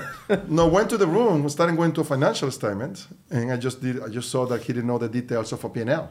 Oh, well, that's an issue. And it's hard because this guy came from Avon, which is a Yeah. multi-billion-dollar company. But I turned to because it was two CFOs, my older CFO for the umbrella brand. It's like, is it me or this guy is kind of weird? He doesn't know what he's talking about. I lost $10,000. I paid him $10,000 to leave because it's like, I'm not going to waste. It's not gonna work, yeah. It's not going to work out. Sometimes, to your point, most of the time after 3 months, you just want to make it work. But then you don't want to be Yes. so harsh. Well, maybe they're just... You ask yourself, is it just me? Am I the crazy one? And are they right saying I'm too crazy? Yeah. But sometimes people take time. So I think it's wise for new people to come and ask questions, evaluate, do a recon before coming too hard, too fast. Because they might be abrasive too. So, But it also depends on the role too. So I come from a sales background, and in enterprise sales, there's long sales cycles too. So you have to look at the activity. You have to look at the leading indicators that will be measurable for success as opposed to lagging indicators. So if I have an enterprise sales rep that's coming in that has a 9-month sales cycle, okay, fine. Make sure that you do all the checks ahead of time, but they're going to be 9 months till they close a deal. So you have to make sure they're doing the activities that we know are eventually going to lead to success. And that's what you have to measure on as opposed to the end result. And I think that in some positions, sometimes you measure on the lagging indicators or the end result a little bit too heavily. So that's why you have to have those metrics in place so that you know if the results take a little bit of time. great point. But in the meantime, what I've learned is to develop non-negotiables, right? So, Correct, yeah. like I said, passion is a non-negotiable for me. Or attention to details is a non-negotiable, right? If I go, you might even be a month-to-month thing if you're on top of a project. If I go and I ask you something and you don't know the details, that's a big red flag for me. In a managerial position. Even at a senior position. No. If you're not managing anyone and you're new and you don't know certain details and you're just a coordinator. No, he's saying if you're on a project for a period of time. No, in any position. Oh, okay. In any position. Right, this is the point. I'm a CEO, right? But I have a partner, and we have a board, right? Yes. I pride myself on saying, if the board asks me 10 questions, I will have the answers of 9, even if they are very detailed. Obviously, if you ask me, tell me exactly, I don't know. But listen, you ask me, how many orders did we ship yesterday? I'll tell you. What's the waiting times on customer service? I'll tell you. How many people did we sponsor yesterday? How many new customers did we bring? I'll tell you. I know those levels of details. And a lot of people get annoyed by that. But I always tell them, if you want to work with me, you have to be into the weeds, right?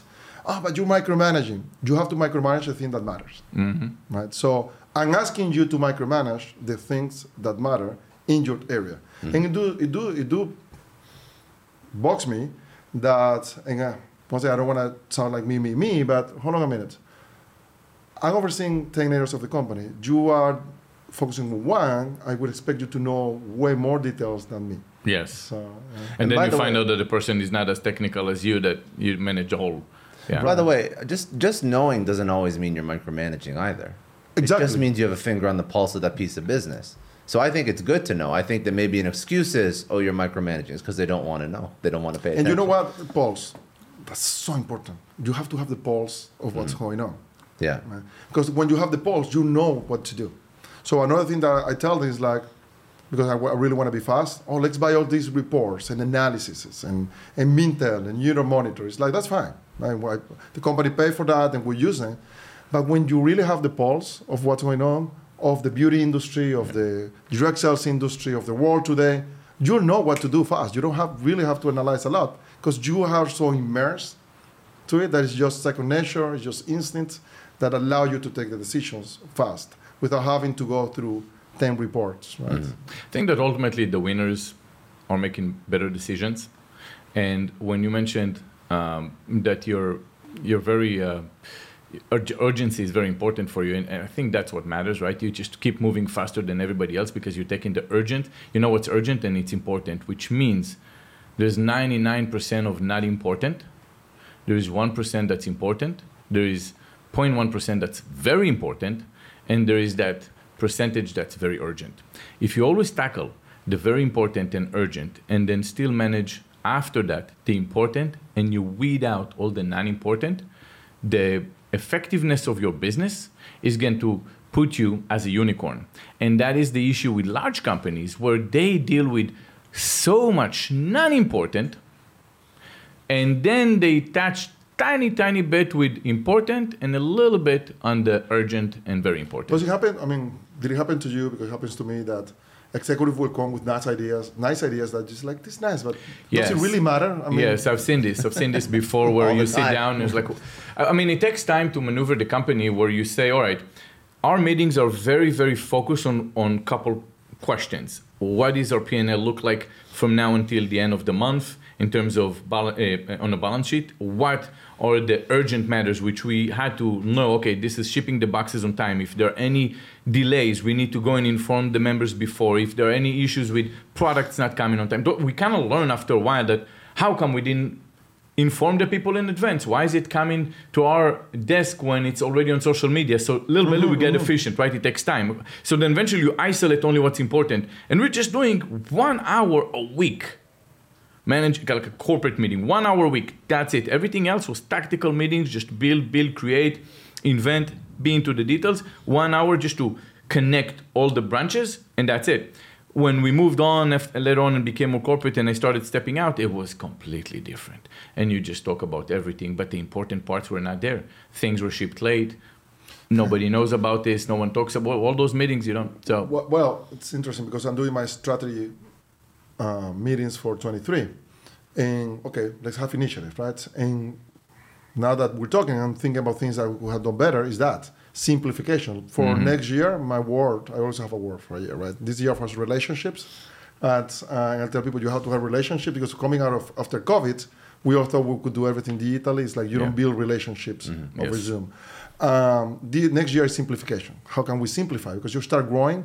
It's like when you build a house, right? You build a house and then you start coming with ideas and then you have the kitchen is this side and the bathroom is after the kitchen and everything is weird. It's like, let's simplify it.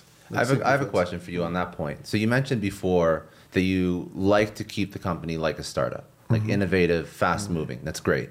But when you have people that like a startup environment, they are also sometimes distracted with new ideas. They always want to suggest new things like you just mentioned. So how do you balance that? How do you balance startup, innovation, company with staying focused and on task with what matters? The number one challenge that I've had in the company is bureaucracy, right? When you're an entrepreneur and you used to do a startup, it's fast. And now everything have to go through legal and PMO and the software and all the check marking, which is fine. You have to do that. So how you can you still follow the process and be fast? So that's the number one challenge that we have. And then yes, all the initiatives, right? So I'm telling the team, let's be proactive. And then you'll see that you have 200 projects open. So what I start doing is, once again, going back to the basics. What are the basic things that we need, right? So is it helping my field, right? So is it helping my market partners? Is it good for my customers? Is it going to help my customers? Is it going to increase sales? Is it a legal thing that we need to do? Our compliance stuff that we really need to cover? So those are the pillars that you... Yeah. That's it. Yeah. Pillars, yes. That's it. If after that, everything is secondary. If after that we have time, let's do the other projects. But if it's not doing one of those, let's put in the back burner for now. Yeah, that's something that I keep mentioning because that's something that in BoxyCharm we used to have. We had one goal, which is to grow. While you're profitable, keep growing. Don't optimize your profit, just optimize your growth while you're profitable. And then we had 4 pillars. Get the best product in the box, get the best experience for the members, get the best experience for the brands, get the best experience for the influencers. That's it. If you want to grow, follow those 4. We would sit down and you would say, you would hear managers, directors, VPs talking to their teams, and someone would come up with an idea to say, what pillar does it hit? So everything works, and then you can laser focus into one. Every brain in the organization knows where to go to and how to get there. You get, not if you have 100 people, 100 brains helping you now because they have a direction. So that's exactly what you guys did. You're just identifying what's important and But then you say, okay, so still you have a bunch of ideas to increase sales. Still we're having a lot. Okay. So then you have to have the instinct and the discussion. It's like, is this really going to matter? I mean, is this really going to move the needle? Sometimes, many times you will try things that don't work. So I always tell the things that it's okay, right? If it doesn't work. What I want is for all of us to face the brutal facts fast, right? Because what happens is that we get so enamored with a project And same thing that maybe with an executive with a project, and it's been 6 months, a year, and you knew from month 2 that that project was not going to take off. That's idea initiative, and you keep investing time, resources on that.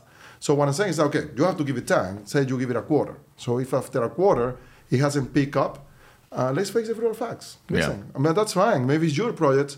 Hey, we're trying things. Don't feel bad. I'm not putting it on you. We tried. Focus on results, not the process. Yes. Yeah. And you know the great things today is that you do so many things digitally, either on social media or through apps and platforms. That's really easy to measure. Yes. It's really easy to You measure. can see right away. You can tell the feedback from the people. It's not back then you had to go and get focus groups sitting through a third party, identify. No, now it's just right away. To your point, and sometimes the results will take time. Say we're doing something. Say I launched a new program, right? And I launched it last month, actually a month ago, and it's doing great in many KPIs. It's a challenge, another KPI, but I know it's working, right? I know it's moving masses. I know people's excited about it. I know the feedback. I know. We've done things that had cost an app that had cost us $200,000. After 3, 4, 5 months, you don't see picking it up. The numbers, right? The numbers are not picking up. It's like, and maybe we either have to reshape this, but many times people don't face the brutal facts. No product. If it's not a product market fit, let's move on and try something else. Maybe it's going to work. Yeah. And we got a couple questions for you, by the way, because this is the first time we actually shared a story on my page. A lot of questions. We're going to go and ask you those. Before I start, I'm going to go and say you're married, you have children. How many children do you own currently? I have 3. 3, yeah. Boys, girls? I have 2 boys, and Vincent, 14, about to be 15. Nicholas is 11, and Paula, who just turned 8 a couple of days ago. So you have 2 boys and a princess, pretty much. That's awesome. Literally the princess. That's awesome. That's great.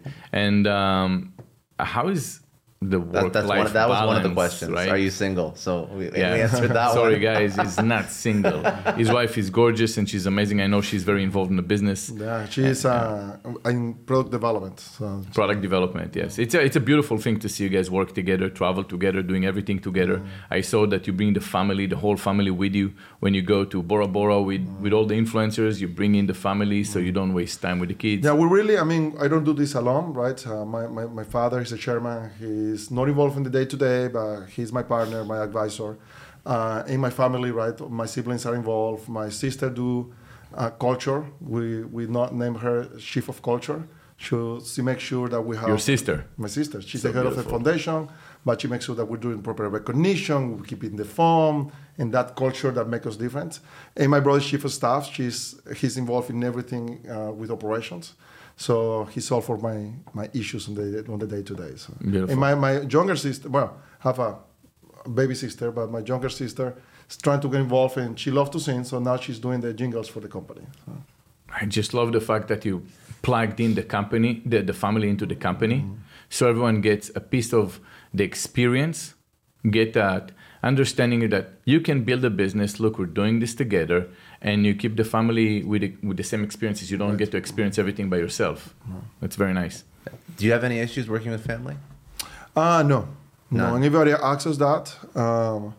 I think we have a high level of respect for each other, right? And I'm the CEO, so my siblings are my siblings, and they're my best friends, but they respect me as a CEO, and I respect them as the professionals they are at work.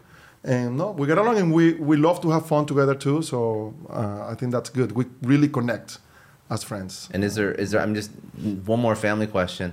When you compare, like where your dad came from in direct sales, is there anything that you fundamentally disagree on in how you build a direct sales network marketing company? Yes, many things. Right. So fundamentally, we agree in most everything. Right.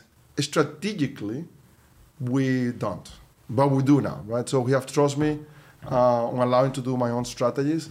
But for example, that part of creating a real brand, right?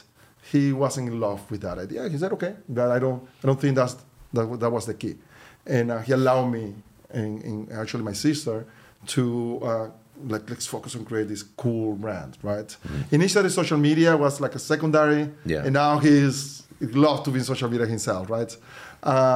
But fundamentally, we know this is a business of people, so we believe in that strongly, and we have always focused on doing whatever is best for our people. So that fundamental, I think, has been the glue for our strategy. Yeah. Beautiful. Let's go and get some questions Okay. here, and then I get Oh my over there. goodness. Okay. We have the Canadians that can read all the questions. Well, we've kind of gone into this. So Yes. someone asked, what is your business background? But more or less, you've answered that. So let's keep going. We're wiping tables before. that. Wiping tables. Well, I yeah. went to law school in Venezuela for a couple of years. Yeah, I was going to be a lawyer. Un abogado. Yeah, Mira. and qué really bien. good at it. Really Nice. good at it. So What did you just say?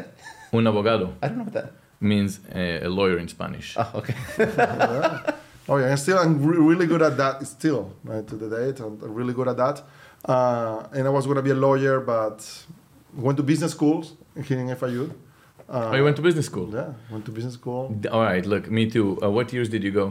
I ended up, what year did I graduate? 2004. Oh, So, really? Yeah. I'm on 07. I All right. finished, yes. Look at us. Yeah, look at Maybe that. there is something. I keep butchering them with the, it's not going to work. It doesn't do anything. But I don't know. Did- Oh yeah, now you're dishing them. Did business school do anything for you? Yeah, yes. I truly believe that business school in You gotta general. fight. Yeah, I know your point. I know, yeah. And I'm with you mostly. Yeah. Right. But I think business school gives you structure. Right. So it has allowed me to have some kind of structure Okay. around many. You did things. your master or your bachelor? Bachelor. A bachelor like me. Yeah. Fuck master. What the hell do we need? More Yeah, case but studies. nowadays, though, it's different, right? I mean, Yeah. 15 years ago, you didn't have the level of information Online. online that yeah. you have today for free, or maybe for a nominal Fee, yeah. investment. So I think it's different now. I do still think I would still encourage my kids to go to school, to go to college. Now, if you don't want to go, I say, okay, what are you going to do? And you're going to be the best at Just it. do something. You don't. Yeah. And be don't the do best at nothing. that. Yeah, exactly. I think curiosity, and I think that makes us different, is you have to really be really curious. Curiosity, it's about, I see people that are experts of things just by watching videos on YouTube about certain Could you have topics. done what you've done without going to business school? No, Honest. who knows? Who knows? I You mean, can't tell the outcome, but was there anything instrumental that without you taking that class? oh you no, wouldn't no, have- no, no, Right. no. Specifically, no. I just think the level of structure. I mean, the fact that when you grow the company, now you have to deal with a board, and you have to deal with structures, org charts, And you all these needed- kind of yeah, things. yeah. And I mean, I think it helps you, right? Understand that faster. Interesting. Now, Okay. could you delegate those things? Yes.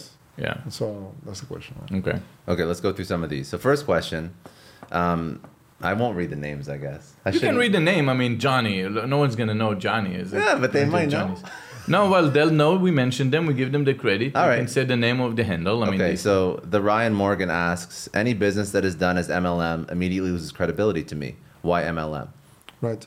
Well, we're talking. Yeah, I think it's fair that there is a bad name. I understand why there is a bad name on multi-level marketing, on network marketing, because once again, back in the 90s, there was no regulation, right? And a lot of companies just push products to the distributors without caring about what they were going to do with the products. So a lot of people just ended up overloading products on their garages, in their closets. It's different now, right? Because right now you do the investment and you look for customers and the company will ship the products to the customers and you'll get a commission. So it's pretty different from what it was before. I guess it's kind of hard to get away with the name. It's just like they're saying Honduras is a very dangerous place, but today it's actually not. It used to 10, 20 years ago, right? Like it's not as dangerous, right? So it takes a And while. why instead of direct to consumer or regular B2B? Because network marketing will give you the platform, as you said it yourself. You go into network marketing, a good company, right? And I'm not going to say Monade is the only great network marketing company because there are some out there, not many, but some. Because the other thing you want to see is an actual product, right? And still not an actual product, a great product. Agreed, right? yeah. So what we do, for me, the way I measure the quality of my products is, and I would never do this because I believe in the channel, would this product survive in a shelf in Sephora? Would this product survive in a shelf in Ulta, right? And that's for me a stress test. And then the other thing is that we do PR. But editors will pick up the products that they like. I mean, I don't pay the editors. And I see editors picking up the products by their claims, clinicals, results, the branding, the innovation that we're presenting. So go with a company If you're going to go to a company, a network marketing company, go with a company that have products that you actually believe in. And then you work with the company that you have products that believe in, they have the culture that you like the branding, you're representing a brand. That's what you're doing. You don't have to do a website, because the website will be given to you, in our case. You have the support of a community. And that's the other thing. It's a cult. It's a positive cult. Right? They're drinking the Kool-Aid. I'll drink this Kool-Aid all day long. It's a Kool-Aid of what? Making money, business opportunity. Helping each other. If you're in the right culture. Yes. You have to be in the right culture, right? So we praise ourselves of saying that we're in a culture, not saying, no, we don't say it, the community says it. We're a culture that everybody's helping each other, right? That you're going to have a training platform, you're going to have customer service support, you don't have to carry inventory, we'll carry the returns, you have 30 days money back guarantee. You don't have to worry about any of that. All you have to worry is about marketing the product and selling the product. And if you decide to build a team, people will join. So in other words, look, you like the product, you think it makes sense, you can join the company. If you don't like the product and you think the product is a scam, then the whole company is a scam. Kind of like that. That's what you're saying, right? Yeah. And then, well, you know what? But I feel ashamed, right? Do you know how many people that makes hundreds of thousands of dollars told me that they were so ashamed of being one of those, right? You know how many dads? I know the stories of dads because we have a lot of young girls, right? Our demographics is between 24 and 35. And a lot of dads saying, I was against this, and now they're wearing the hat. And it took husbands, let's say, don't get into that to the girls. And then they go to the events, it's like, this is an actual amazing community, right? And I always tell people, in our case, you join Monade and you're going to join a community. Worst case scenario, you'll become a better person. Because the world out there is just full of negativity. Everywhere you go. And you come in a positive community, what's the worst that could happen, right? So. Yeah. Charles C. Masters asks, how do you prioritize and maximize your daily efforts as a CEO of such a big company? Right. I have a schedule, right? So I make sure I have a schedule and it doesn't take a lot of work, right? Your phone, you use your calendar. And I make sure that my schedule is always full with activities. And then I let my schedule pull me, right? Because when you let your schedule pull you, in my opinion, it will allow you to do the things that you don't want to, even if you don't feel like to. Because that's a key thing, right? As a discipline, right? Yeah. Most of days, people think that it's a perfect life. Listen, so there are days that it's like, this is saying, I don't wish this life for many people. Yeah. It's a lot of stress, and it's doing a lot of things that you don't like, right? So if you put it into your schedule, it's like, this is what I have to do today because I have to, right? And the business need me to do it. So having a schedule, and I live by the schedule to the minute. Good answer. A+. Virgilia Verjoi, I can't pronounce that, I'm sorry. What's the unique personal branding story that makes you stand out in the beauty market? We have natural-based products that actually work. You mentioned this before, yeah. So it's Modern Nature, is that mixture of natural-based ingredients with clinical studies. So we recently launched a product. It's called IR Clinical. That will help you with your scalp, that will help you with your hair fall. And we just did it a month ago, and it's in partnership with the University of Miami, right? So we do believe in the science, but we use natural-based ingredients. So. Marwan Blitz asks, what's the best recession-proof industry to start for e-commerce or just any company? Best recession-proof. Network marketing. Network marketing? Yeah, because when the recession, and I actually spoke about this in my convention, beauty industry is great, right? People will keep taking care of themselves no matter what, and you know this. But network marketing, too, because when things get tough, what do you need? You need an extra income. Yeah. And that's when more people will say, So the barrier to entry to your business is much higher than just going in online and do what everyone else is doing. Yours is a little bit more complex. So once you go into a network that exists already, you have already a pool of people, right? And what product so you say network marketing, what product would you do if it wasn't hair care? If I was, I did hair care for 5 years, and then I moved into skincare. Okay. Right, and we're doing very well in skincare. I use the same mantra, natural-based products that actually work, Modern Nature. And we're number 12 in the United States as a brand of skincare. And then we did wellness. I could do natural-based products. Right? You have to be around the sustainability story nowadays. You have to actually have ingredients that that are bulletproof, that if the customer Google, they will come out as safe. The level of scrutiny that customers have today on products is amazing, right? Yeah. So that's confusing. I said, don't go with Dr. Google all the time, right? Because they won't give you the right answer.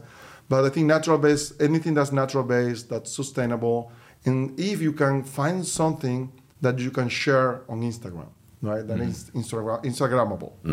And in Miami, I always say, like, the best places, the best restaurants, the best hotels, everything is that they have an Instagrammable moment. Try to have products that can have that too. Good. D. Centinello asks, what's the worst way or the dumbest way you've seen somebody sabotage their own success? By losing focus. See it all the time. See it all the time. And see it with my own market partners. They start making some money and now drop the ball, start traveling and creating content. Right? It's like, listen, content is important. Right? We all are in social media. But content is not the only thing. Right? You really have to work day in, day out. And to think that to make some kind of money in a year is all the money in the world when there is so much more to do, I think that the biggest mistake is like you sabotage yourself just by dropping the ball so fast. Zadie Z asks, what was the biggest mistake you made early on when you first started your company? Yeah, well, we talk about mistakes, right? Yeah. I think not fighting people fast enough, or not hiring the right people. I think you have to depending on the industry that you are, just do the due diligence in terms of compliance.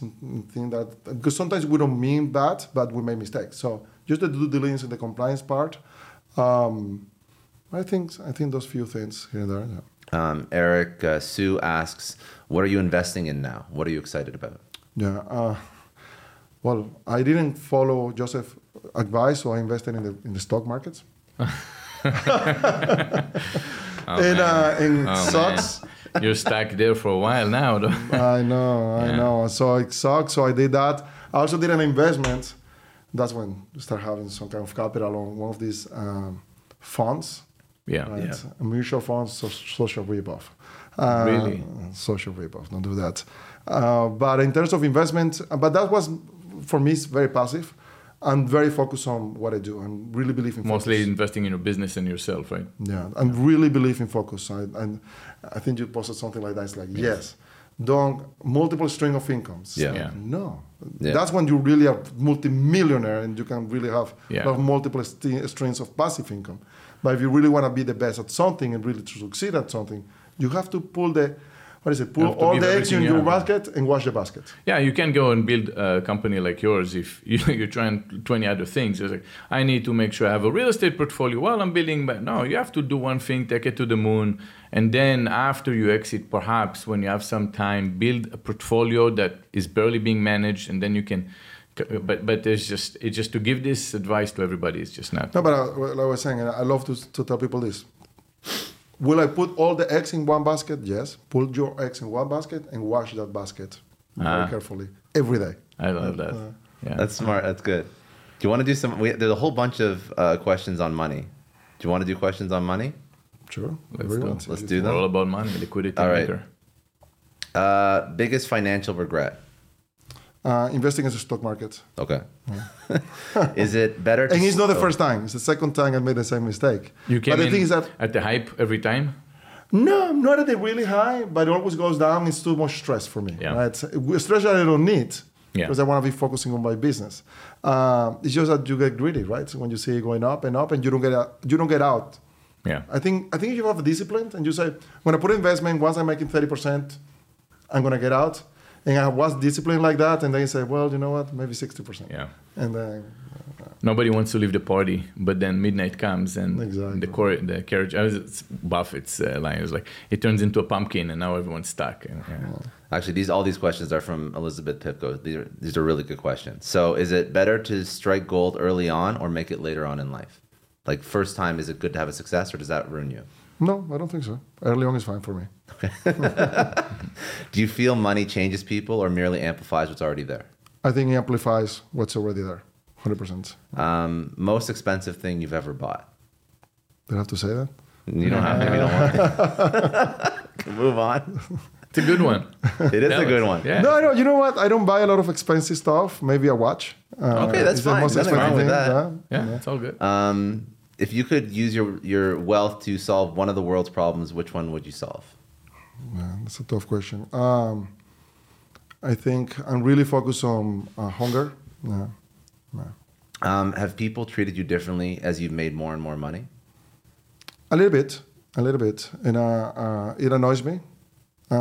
In terms of, I think people just, I don't know if the word scared or they just don't really want to be. I think people get nervous sometimes, and I laugh. It's like, why are you nervous around me, right? I think people get nervous, and then they're not themselves, right? Just be yourself, right? Be normal. I'm normal, so. No, that's good. Can money buy happiness? No, but it really puts you in a great position to be happy, right? And because if it amplifies who you are, right, you're just going to be happier, right? If it amplifies who you are and you're already a miserable person, you're just going to find ways to be miserable, right? So I've always said I was super happy when I bought my first townhouse in, what year was 2004? So I was 23. I was really happy, right, when I bought my first car. I was really happy when I moved to my house. And it's like in every stage of my life, I cannot be happier than what I am now. But it's because you will find ways to be happy. But I see people that they just find ways to be miserable. So, with money. What can you share? Wait, I'm just reading these. Can you share about the way? No. Okay. So, what would you tell somebody who feels like giving up? I understand most people will give up, and I think that's the nature of the world. So don't be like everybody else. I love that. I love it. And how much of your success would you attribute to luck? It's a debate. I was talking to my dad actually about that the other day. I think you need to have some luck. People say like, no, it's not. There is a saying, I love this saying, the harder I work, the luckier I get, which I believe in that too. It's like when you really focus and you're really immersed and you're really passionate, everything goes right. It's funny, right? Yeah. Because you maybe you know to take the right decisions, you know what to do. But I think you want to call it blessings, or you want to call it universe, or whatever you believe in. We want the specific percentage, Ray. No, I'm just kidding. You need a little bit of luck, right? You need a little bit of luck. Yeah. Actually, you kind of mentioned this. You already mentioned about what causes you want to give back to, and or what problems you'd like to solve. So that's a duplicate question. So, what mindfulness practices? This is from Rachel Perez. What mindfulness practices do you use in your daily life to stay focused and stay centered? Yeah, exercise. Exercise for me is big, right? So I think two things that I always advise. Exercise, not only because you want to be healthy and look good, but it really clears your mind. I can tell you how many times I have gotten into the gym and I was just overwhelmed or just upset and got out of there like nothing. And then don't let yourself immerse into negative news. So I always tell people, do not watch news. There's no point on it. Be informed. But with the phone, you can see the headlines. That's all you need to know. If you need to know about something, and don't let yourself into rabbit holes of negativity, or even on social media and all that. So I think if you do those things, you will stay positive, right? Amazing. That's most of the questions. Those were good. Thank you. Thank you. That was good. Anything else you want to go into? Give us some tips for people that try to get work-life balance, or not as much as more like a family, kids, business balance. Because you've been doing it since 18. Yes, you've done this very successfully, very effectively. So what would you tell people? Yeah, I have a saying. Actually, I was going to put it in the wall in my office that says, you know that they said you cannot have it all? I think you can have it all. Right? I do think that it's time for everything.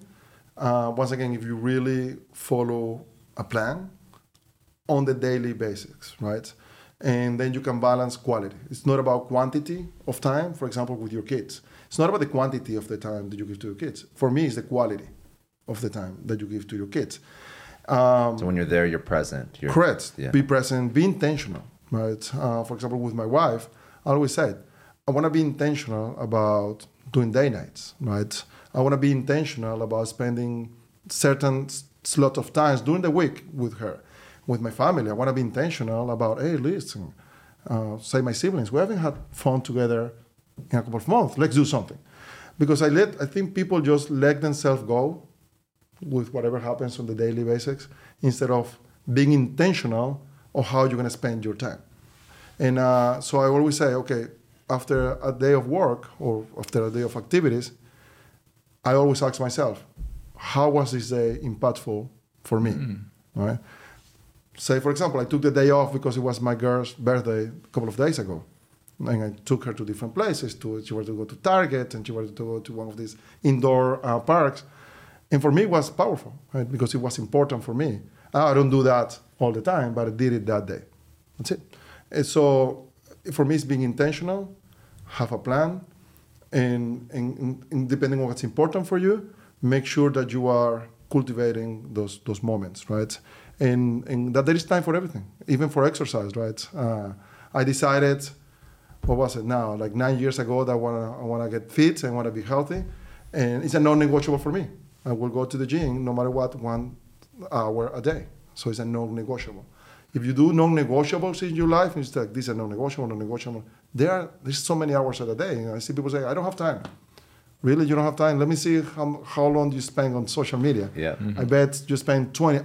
I did that exercise recently. That's how you make money, though. You text and scroll, right? right. And then I don't even have to do anything. Just be positive and be on Instagram. So I go 20 hours. How much can you do in 20 hours? Listen, you can do so much and still have time to watch an hour of TV. Yeah. I don't believe in the extremes. Like, don't watch TV. Don't do it. Listen, I watch TV. I go out. How many emails do you respond in a day? Oof, a lot. Okay. I haven't thought about it, but I wouldn't say less than 40 emails. Interesting. No less than that. Okay. Yeah. And way more text messages. Okay. So, I mean, because that's the thing. The phone gives you the flexibility, right, of working, of taking the fast decisions, the important decisions. But once again, you have to balance everything. I think an unbalanced life is when you say, I'm just going to dedicate all my time to work. How about the family? Or I'm going to dedicate all my time to my kids.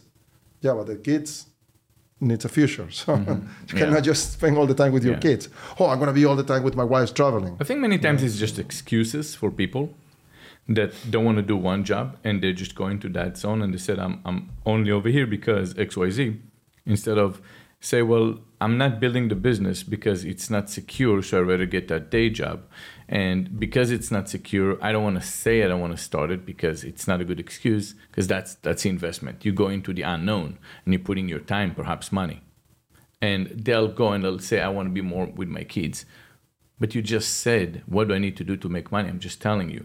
And it's like, and that's one of the reasons. It's ask yourself, am I giving myself? Don't lie to yourself. Don't give yourself the excuse. Maybe to others, but ask yourself deeply, is it once really again, but the be reason? intentional. I mean, if you're building a business and you're building a family, if you want to build yourself, you have to be intentional and say, if I want to build myself, I really have to spend some time reading a book or listening to a podcast. I have to do it. I don't feel like it, but it's part of your goals. You have to do it. Are you building a family? You have to spend time, quality time with your family. You're building a business. You have to know how to balance your business. But yeah, I like that. I think people create excuses in their heads, and because you tend to do the things that you like to do, not the things that you have to do. Of course, yeah. Right? Yeah, you're more emotional, right? Your decisions are emotional and they're being justified by rational explanation, but they are emotional. So when you don't want to go to the gym, you'll tell all the stories of the why. Right? There is going to be a story why, but you can shoot holes into that story in a second if you just want to.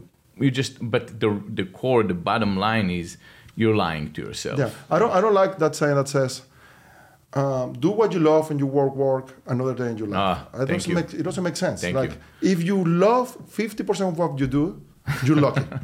Exactly. You're lucky. So it's not like you're not going to work another day of your life. It's not realistic. You have to do things that you don't like and then enjoy the result, right? But you have to enjoy the journey too. So what I do is, in anything I do, even if I don't like it, trying to find my way to enjoy it, right? And running companies, for example, there's so many things that I would actually say that when you truly are not doing anything that's uncomfortable, it's actually not a very good life. Perfect. Yeah. It's not a good life at all. And that's actually, in my opinion, why people retire, then they die. Absolutely. They die the second they stop trying to progress. And you actually, not just like metaphorically, like people that actually stop Literally. working, they're healthy. They stop No, there are working, studies about that. and right? then like 5 years, 10 years, their Boom. health deteriorates immensely. Not everybody, but it does happen. There are So- studies about that because yeah. you have to have a reason to Yeah. keep going. The And self-actualization, I think that's the term. You need a self-actualization to know that you're here because you're important, and you're in the middle of building something, so you don't disrupt your mind with negative thoughts, with everything else, right? If you go to any elderly community and a central village over here, what you're gonna find is that they'll call for maintenance for every little problem. The worst people you can rent the house to is old people that do nothing because Never they're thought home about all day and they have nothing else to do but complain, right? When you're busy doing something, you don't care about that little noise coming from you don't care about all those stuff. It doesn't bother your life, and that's where people start deteriorating.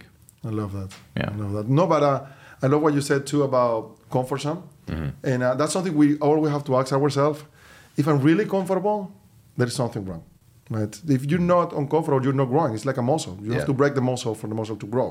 So you have to break in yourself all the time for you to grow. And once you grow, now because you know that they always say, be outside your comfort zone. I tell people, no, expand your comfort zone. I love that. So you keep That's expanding awesome. your comfort zone, right?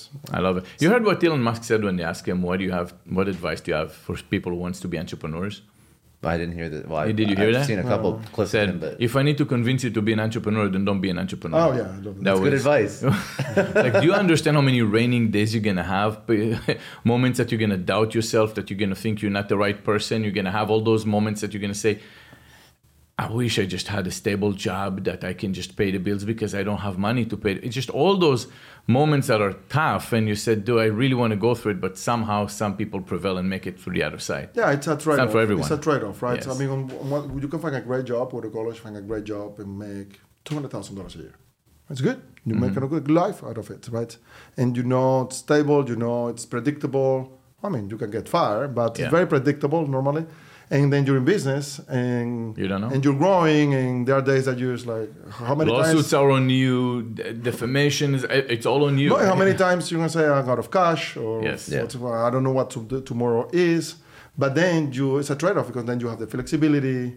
You have not only the potential of building unlimited wealth, but the flexibility, the freedom, and that's what I always tell people too who want to be market partners. I cannot believe you don't want to get freedom and be free of your time, right? And working on your own terms, not work less. Because being an entrepreneur is not about working less. It's about working more. It's about having more stress, but it's about being free, right? And I think that's the most powerful thing that we entrepreneurs have. You can create your own liabilities, your own, I would say, obligations. You create your own obligations. Yeah. Everything you're doing as an entrepreneur, you're doing it for yourself, so it's much more digestible in your own hand versus someone else telling you what to do. Right, absolutely. But you have to have the self-discipline, Yes. and you have to have the courage, and you have to have the mental strength. I think the number one thing, right? People don't have mental strength, right? Be pragmatic and have the mental strength to know that there is no plan B. I was talking about the plan B because I think that too. If you're always thinking, well, you know what, worst case scenario, and that happens a lot in this business, in my business, because it's easy to get in, it's easy to get out, right? Mm-hmm. If you invest $100,000 of your life savings into, say, a restaurant or a spa, you want to do everything in your power to make it work, because that's it, right? You put all this money that took you years to save. If you put $200, you'll find an excuse to quit fast, right? So it's easy out. And that's the thing, it's like, treat this as a business and really fight for your dreams and know that it's a level playing field. If there is hundreds and thousands of people doing it, making it work, what's the difference? The difference is you. So do you have this data among your partners, the people the commission people? If you see a group of you that started together and they're doing good, all of them are mostly going to do good versus randomly people that come in by themselves and they'll just give up because they don't have a network of friends that are doing the same thing successfully to give them the motivation to know it's possible? You don't have that data? No, but I can tell you, it doesn't make a difference. Really? It doesn't make a difference. I have it. I have market partners that have come with big influencers, right, already, and they have this huge network. A few have make it work, big, and some they never work for Nothing. them, right? I have had people that came with their Instagram, with 100 people on their Instagram, and they have gone all the way to the top. Wow. I have people that have come and have been lucky to get a great upline, so a great person that brought them and mentored them. I have people that have been successful. So mentoring is important in your business? It is very important. Interesting. It's very important. But hey, I have people that have come without a great mentor and still Made it. they made it. They found their way. We offer a lot of resources, right? We have virtual trainings, we have events, training events that the corporation does. And do have a lot of support in the community. They find ways. So it's not really, there is not really one way that you say, this is the key. Mm-hmm. No, it's about the person. The person makes a difference. Last question I had, you mentioned comfort zones, and obviously you said like expand your comfort zone. I love that. What are you working on right now? What is you built a great company, obviously very successful. What are you doing to push yourself out of your own comfort zone or expand your comfort zone? Well, I always want to be a better leader, right? So I think once you grow a certain size of company, I have executive teams, I have hundreds of thousands of people looking up to me, and try myself to be a better leader, right? And leadership is a whole topic. So trying to be that level 5 leader is what I'm trying to strive for. Beautiful. Amazing. All right, that's it, man. Thank you so much. Thank you so much. All right. That was amazing. All right, cool. Thank you very much. Enjoy the conversation. Me too. Brother, thanks for We're coming going to have down. you coming again.